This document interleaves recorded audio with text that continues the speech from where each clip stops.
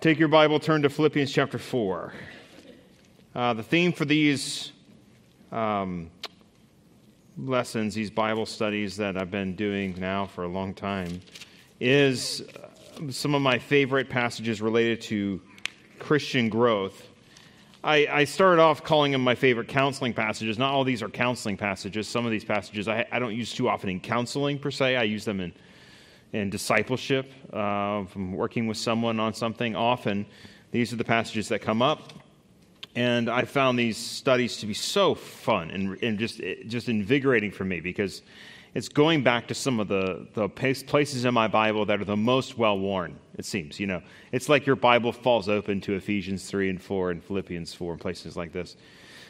So this passage is another one of those that ends up getting a lot of discussion time. And please feel free to interrupt at any point and ask questions or chime in, give your own feedback or your own analysis, your own thoughts. So this scripture, I know this will be an encouragement to you. It'll be a good reminder. It was a good reminder for me as I studied it this past week. The basic theme for this passage is how to handle worry and anxiety. How do we handle worry and anxiety? When I was at the Biblical Counseling Training Conference in 2018, I was in a session with Brent Oakland on overcoming sinful worry and fear. And this is not developed from that session, but I did like his definition. He said, worry or anxiety is an over-anxious concern regarding the future and things that keep a person from fulfilling current biblical responsibilities. You'll notice there's a futureness to worry that ignores the present. You see that? When we get caught up in anxiety and worry, the problem is that we are not dealing with what's right in front of us a lot of times. We're not trusting the Lord, yes, but where it manifests itself is sometimes we ignore the problems right in front of us. So I liked that. I thought that was an interesting point. I think of worry or fear, especially anxiety, being a general fear. I think of anxiety being more like you're just anxious. You're just not sure what you're afraid. At least fear, if you're afraid of spiders, you know what they are. There's a spider. You're afraid of it. You don't like it. If you're afraid of, dogs, you're afraid of dogs. If you're afraid of whatever, guns, you're afraid of guns. You're afraid of a thing. You're afraid of a person. You're afraid of an animal. But anxiety, what I see as our general cultural tenor of anxiety is just this general fear of everything. It's like there's like you're skittish. You're walking around expecting all this bad stuff to happen to you. Researchers have found that anxiety actually leaves markers in your body's RNA. It has a profound impact on your body. It's not just and so what the world says is they say, well, it's because you're this way, you are anxious. Well, I think biblically, more likely, our anxiety can actually affect our bodies just as much as our bodies can affect our anxiety. So our culture, I think, often assumes that pills can solve everything, and so I try to I think that biblically, anxiety and worry is a mind issue. It's a heart issue more than it's a body chemistry issue. I mean, just think about it. We have more pills now dealing with anxiety than we have had in the history of mankind. Are we more or less anxious? We're way more. So it's not like we've solved the problem. And I think that leaves at least something to discuss. So I have a few questions here. In your mind, before we get into Scripture, what is the opposite of anxiety? What would you say is the opposite of anxiety? Peace. Okay, good. Any other? That's what I had, but any other thoughts about that? Contentment. Good. I mean, you nailed it. I think peace is a great term. The Hebrew term peace, shalom, has this idea of harmony and rightness. There's a rightness to things. Peace is a peace of God, which we're going to talk about that later in this passage. The peace is huge. So what is the alternative to anxiety? So instead of, the way I'm putting this, instead of being anxious, what is the alternative behavior to anxiety?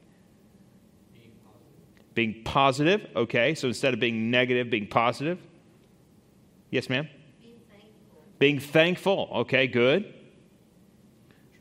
Trust. I love the word trust here because anxiety is you can't trust anything, can't trust anybody. You're fearful of, you don't trust the seat you're sitting in. You think it's going to collapse. You don't trust the people who are doing anything. You're constantly fearful of everything. How is trust demonstrated? Well, specifically trust in the Lord. How do we demonstrate trust in the Lord? Prayer? Man, you're like reading my mind. Do you have my notes? Prayer is the number one way we demonstrate trust in the Lord. Some people say obedience as well, and I think that's true. Obedience. Trust and obey. Like when you trust, you obey. But the passage we're going to look at today really hones in on this idea of prayer and thanksgiving in prayer. So we said thankfulness earlier. Somebody said thankfulness.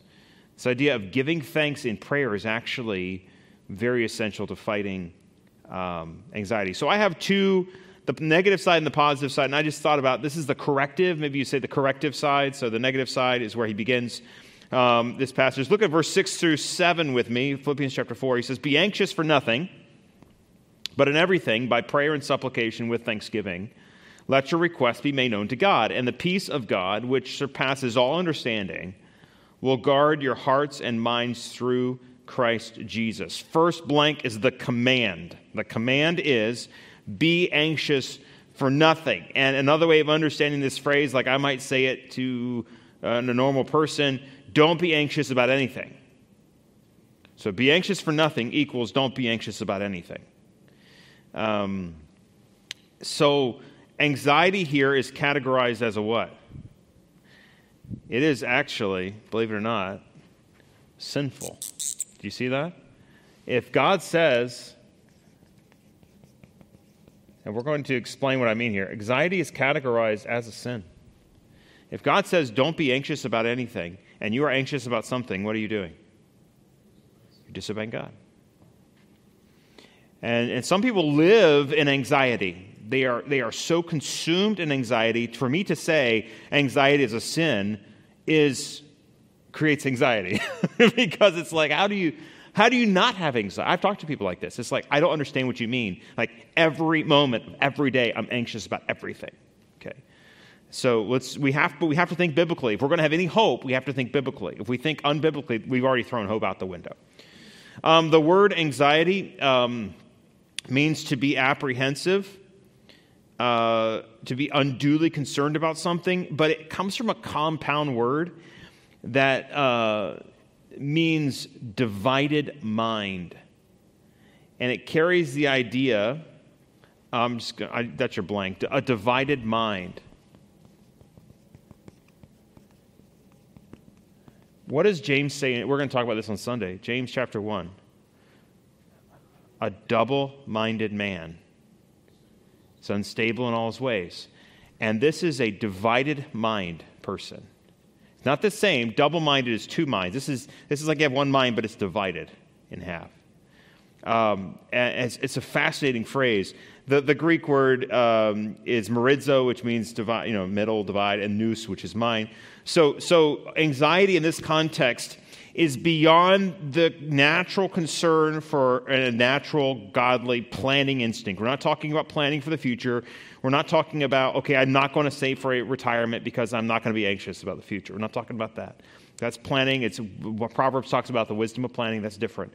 We're talking here is a fear about unknowns that often, and I like to use the words paralyze and preoccupy.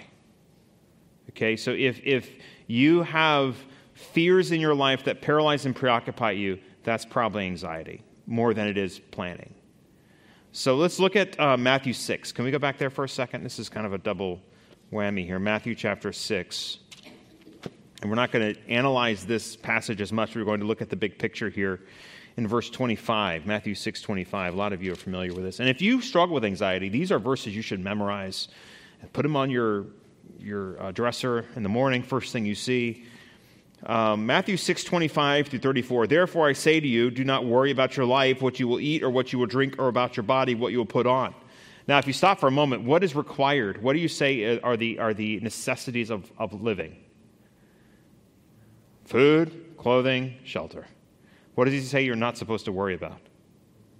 Food, clothing. Like, if you should worry about anything, it would be food, clothing, and shelter. Yet God says, don't worry about anything. Like what you're going to eat, what you're going to wear. It's amazing to me that's what he goes right to. Is not life more than food, and the body more than clothing? And then he gives an example. Look at the birds of the air. They neither sow nor reap nor gather into barns, yet the Heavenly Father feeds them. Are you not more valuable than they? Which of you by worrying can add 1 cubit to his stature? So why do you worry about the clothing? Consider the lilies of the field, how they grow. They neither toil nor spin. Verse 29, yet I say to you that even Solomon in all his glory was not arrayed like one of these. If God, here's the argument, if God so clothes the grass of the field, which today is and tomorrow is thrown in the oven, will he not much more clothe you, O you of little faith? Therefore, do not worry, saying, what shall we eat? Or what shall we drink? Or what shall we wear? For after all these things the Gentiles seek, for your heavenly Father knows you need them. So it's not that you don't need them. God knows you need them, and he will provide. But seek first what? Here's our verse. Seek first the kingdom of God and his righteousness, and all these things. What's the all these things referring to? Food, clothing, raiment. Yeah, food, clothing, and shelter, right? The idea that you do God's will, and God will take care of you. And I have seen, Psalm talks about this. I've never seen the righteous forsaken, nor his children begging bread. And there is a pattern of truth in the Scripture that those who follow God's word tend to be provided for by God. God does that. And often people who find themselves in dire straits have gone wrong in following the Lord. Often. That's not obviously, these are general rules of thumb, but God does take care of his children. Verse 34, and this is why he says, therefore, do not worry about tomorrow, for tomorrow will worry about its own things. I love this last phrase. Somebody want to read it? Sufficient unto the day is the evil thereof. Every day has enough trouble of its own. So if this is true, remember what we said earlier about, let's do the circle. This is today. And God has given me enough grace to deal with what I have to deal with today. If I'm worrying about tomorrow, do I have God's power am I enabled by God to accomplish that worrying? No. Is this what God has given me? God has given me to deal with this today. So what often happens, there's a couple different ways of thinking about this. This is another version of the circle in the box. Y'all are familiar with my parents' version of the circle in the box. This is another version of the circle in the box. It's not the same. It's different. These are the things for which you should be concerned. These are things under your authority, your power, your responsibility right now. For example, your family is in this realm. Your finances are in this realm. What you spend your money on is right here. What Uncle Sam spends his money on, that's right here. Now, you can have some impact on government spending, sure, by voting and by being an activist and by writing letters and things like that. But you should think about the amount of impact you have on government spending. Just think about it for a second. It's like a mosquito, right, on an elephant. It won't make a big difference. Okay, I'm not trying to discourage you. I'm just trying to recalibrate you. Because here's what happens with some folks, right? We are concerned about Uncle Sam's spending. It's out of control. So we spend hours and hours and hours worrying about this. Meanwhile, what's happening to our house? What's happening to our household? It's in shambles. Now, if you can do both, if you have your household and you're doing well, and you can influence other places, that is not what I'm talking about. We're not talking about anxiety right now. I'm using this as an example. People who get wrapped up in all kinds of things, activism, sports even, all kinds of things that are beyond their control, they cannot succeed or fail. It's just something they're throwing lots of energy into. Meanwhile, what they should be doing, they're not doing. Okay, and in college, the kids would do all the extracurriculars, and never study. Right, the things that they should be doing, they're not doing. The things they shouldn't be doing, they are. Okay, you get it. Similar today, when we deal with anxiety, what we are doing is we're saying, I am obsessing over this little area over here in the corner. which is beyond my control, beyond my ability. It's completely in God's hands. And I'm obsessing over something, and I'm missing what I should be doing today. God says, sufficient unto the day is the evil thereof. And he says in Philippians chapter 4, we're to be anxious for nothing. How are we supposed to handle the things that are outside our control but under God's control? What are we supposed to do with them? Are we supposed to pretend like they don't exist? Are we supposed to say, well, it's not a big deal? No. How do we handle the things that are a big deal, but they're outside of our control? They're in God's control. Prayer. It says it right there. But in everything with two words. What's the difference between prayer and supplication? I don't want to get ahead of myself here. Let me make sure I'm... So the second is the alternative. The alternative, let your request be made known to God. So the command is don't be anxious. What's the alternative to being anxious? Let your request be made known to God. And he says here through prayer and supplication. What is prayer? It's not a hard question. You guys know this. Making your request to God. Talking to God. Well, I'm going to be more general. It's just talking to God. And prayer is a more broad request. Like, it's not just going to request. Now, supplications, that's requests, right? So prayer, he says prayer and supplication. So prayer is worship. You can say, Lord, you are great. Lord, you are magnificent and majestic. That's not a supplication. That's prayer. That's worship, right? Well, holy, hallowed be our name. Thy kingdom come. Your will be done on earth as it is in heaven. So far, prayer. Give us this day our daily bread. There's your supplication. Okay, and forgiveness, that's not supplication. That's, well, I guess it could be. You're asking. But typically, we wouldn't think of that as supplication. Supplication is a request. Prayer is adoration and all these requests. Prayer is the big umbrella. So in everything, by prayer and supplication, with what? How does that change how you look at anxiety? What are you doing? Instead of what? Instead of worrying, instead of dreading. Right? Anxiety's got dread written all over it. Oh no.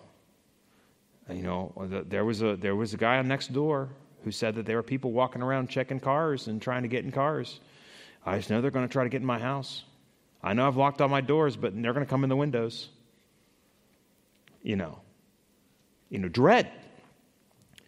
What's Thanksgiving? Lord, thank you so much that even though if somebody breaks in our house, you protect us. You know, you are a God who protects, and you promise to protect us. Lord, I'm always in the palm of your hand. Even if I'm facing a barrel of a gun, I'm at the palm of your hand. Like, isn't that amazing? The difference it makes, it changes dread to thanksgiving. He says you are to take what's in God's hands and you're to hand it back to him. Do not wrestle away from God what is his. He says it's his, so you let him have it. And you say, Lord, I will honor you. I will pray to you and let your request be made known to God. You don't pretend like it's not a problem. You don't say, Lord, I don't really care about this. You do.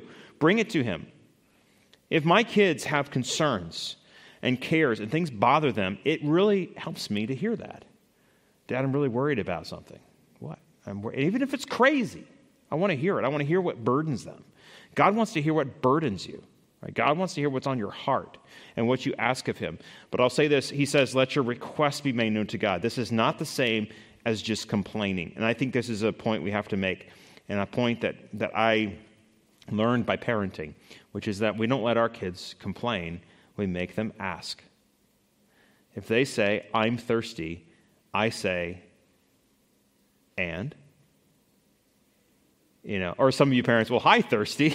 You know, I'm daddy or whatever.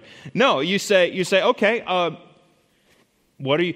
I make them say, would you help me get some water? Because that's fine. To complain is just, and then I'm like, oh, well, let me, do whatever you need me to do to make you happy. They're just declaring that they're unhappy. And that's how a lot of Christians pray. It's like, God, I hate this and I hate that. And then, what are you actually requesting? And I think we ought to not just complain. We ought to make requests, make very specific requests. That's what supplications are.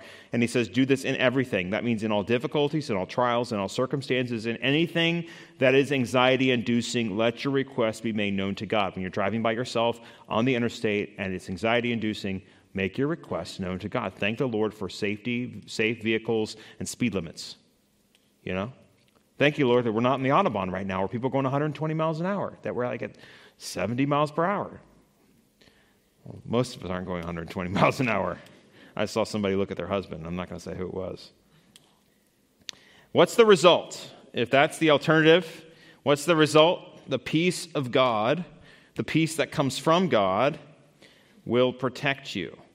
Okay, it will guard you. It will keep you. The word keep has the idea of protecting you. When you have strong anxieties, what are you desiring? You're desiring safety and protection. And you think, what is the lie you've bought with anxiety and worry? That I can protect myself by thinking about this problem. By overanalyzing this issue, I can know what's going to happen before it's going to happen, or I can protect myself in case something does happen. I'll know what to do.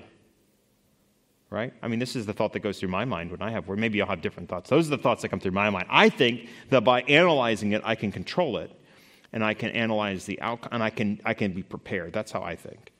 Different people, I'm sure, think different ways. But what does God give us? God says, my peace will protect you. Better than you can protect yourself. See, can anybody read John 14:27 for me? Somebody turn there and read it. Because Jesus recognizes the needs we have about anxiety, the needs we have with fear, and he gives us this promise, which I think is just beautiful in John 14:27. Yes, sir. Go ahead, Charles. Peace I leave with you. My peace I give to you. Not as the world gives do I give to you. Let not your heart be troubled, neither let it be afraid. Isn't that beautiful? My peace I give to you. Not as the world gives. Not that kind of peace. No. My peace is good. So, don't be afraid. Let's look at the positive side. We'll blast through this as we can. Anxiety is meditation about the wrong things. That's your blank there. Anxiety is meditation about the wrong things. That's why we immediately have, after he talks about not being anxious for anything, but in everything by prayer and supplication, with thanksgiving, let your requests be made known to God. It's one thing to say, don't think about that. Don't worry about that. What's the problem if I say, don't think about a pink elephant? What are you thinking about? A pink elephant, right? And so what you can't do is say, just don't do this. Don't think about this. He actually gives us what we ought to think about. He knows, God knows that we need the positive, not just the negative. So he tells us what we're to think on, what we're to think about. Finally, brethren, whatever things are true, whatever things are noble, whatever things are just, whatever things are pure, whatever things are lovely, whatever things are of good report, if there's any virtue, if there's anything praiseworthy, meditate on these things. Anxiety is meditation. Meditation is thinking on something. Now, in our culture today, meditation can mean like spacing out and contemplating the color of green, or the weird stuff, But this meditation just means thinking on or thinking about. And so he says we are to think about these things. Don't think about these anxieties. Think about these things. What is true, that which is in accordance with what is righteous, what is honest, what God has created to be true. God has given us truth, and we ought to focus on truth. And this is not the same thing as what appears to be true. Okay, what God's truth is what you ought to meditate on, which sometimes is in conflict with what appears to be. You might say, I am in danger, and God is nowhere. That might be how it feels. That is not true. God tells us he is there, and God tells us he is protecting us. And there's not a hair of our head that'll be harmed outside of his care for us. What is noble? That is what is worth of respect, what is dignified, what is serious, what is worthy of reverence, what is sublime, what is holy, what is transcendent. That is what noble means. What's just? That is what's righteous and fair and in keeping with God's character. What's pure? What's innocent, what's free from that which defiles, it's holy. That which is lovely, that means it causes pleasure or delight. That which is a pleasing, agreeable, and that which is praiseworthy, that which God commends, that which God says, yes, this is good. God says we are to meditate on these things, to think about these things, the word logizomai, which really means to evaluate or to consider. We are to consider them. We are to think about them. And so when you are thinking about anxious thoughts, you need to consider what's true, what's noble, what's just. Often our anxious thoughts are contrary to all these things. What's the result of proper thinking? Well, verse 9, the things which you've learned and received and heard and seen in me do, and the peace of God will be with you. So you have to actually learn it, hear it, and do it. Do this and the God of peace will be with you. Last concluding thoughts, a few thoughts here as we conclude. And these last three thoughts I did get from that same lecture on the front. I should have cited this one more time, but Brent Oakwood concluded, and I thought this was great. He said, worry is three things. First, it's laziness. Worry is laziness because Christ commands us to say, work on today's problems today. And you think about the things that you have to give your attention to today, and when you are giving your attention to things that are not today's problems, and not talking about planning here, that's a different discussion, but if you are wrapped up in things that are beyond your control and that are not today's problems, then you are missing what God has called you to do. In fact, I can think of an example when Jesus gives the parable of the talents. Remember the man who buried the one talent? What did he say? Why did he bury the talent? He was afraid. He was a harsh master. He was afraid what would happen. He was fearful. He worried what would happen. And so he said, I can't do anything with this. I'm just going to be paralyzed, right? I'm paralyzed. I'm not going to do anything. And instead of doing anything, I'm going to do nothing. And he can't criticize me for doing nothing. I'm just going to sit and do nothing. And that is actually wickedness. By not doing what God has called us to do, we are not living like we should. Secondly, worry is idolatry. Is because it says, I want earthly security. It is more delightful for me than to delight in God. When I don't have what I want, I get fearful. I get worried, and when these things get threatened, I clamor, I grasp for things that protect me. And Matthew 6 tells us you can't serve both God and earthly treasures. And when we say, I need earthly security, worry is idolatry. It's a form of that. Worry is also unbelief. That's the last one. Worry is unbelief. And you have to ask yourself, what am I not believing when I engage in worry and fear? Well, I'm not believing that God has a good plan for his children. I'm not believing God is faithful. I'm not believing God is good. I'm not believing God is in control. There's a lot of things I'm choosing not to believe, so I'm living in unbelief. So as we look at this passage, I want you to be encouraged that God gives his peace freely. You see that several times. His peace he gives, and that's what we often are desiring when we are full of worry and anxiety. Thoughts or comments, questions? Ideas? Yes, sir. Proverbs 3 talks about two things to help give you confidence in God, not to live in anxiety. Verse 21 speaks of sound wisdom and discretion, and talks about that your sleep will be sweet, you'll be able to walk and not stumble. Then you go to Psalm 119, 165, that says, great peace hath those who love thy law, for nothing shall cause them to stumble. So sound wisdom, discretion, and a love of his law gives us confidence in God and reliance on him and not worried about the future. Amen. I believe that 100%. I mean, there are so many verses that deal with this kind of inner peace. Isaiah 26 talks about that as well. There was a hand. Charles, yeah. In Psalm 103, it talks about, as a father pities his children, so the Lord pities those who fear him. He knows our frame. He knows that we're dust. And that makes me think of Gideon. You know Gideon had anxiety or fear, whatever you want to call it. And the Lord knew that. So he did the fleece thing.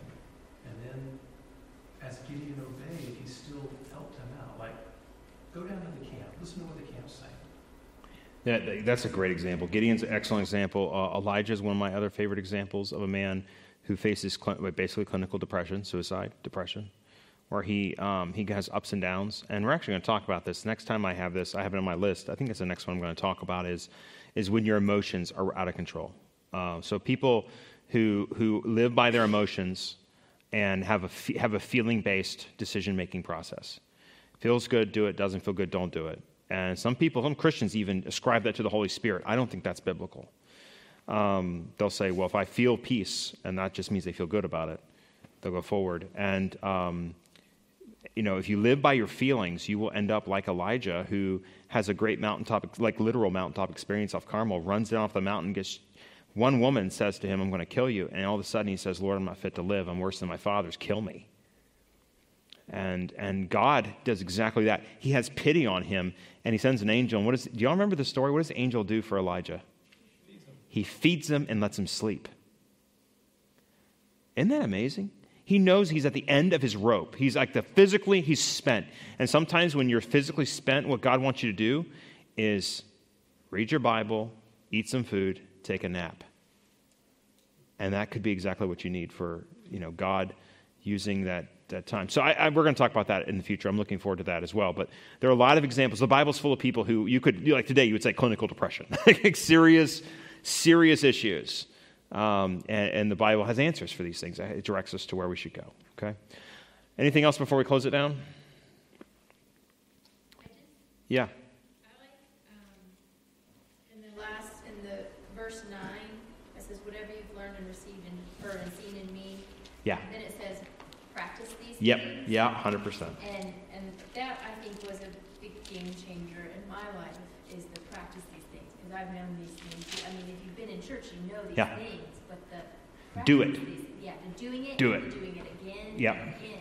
And that's when the peace of God is with you. If you're not practicing, you're not going to have that peace.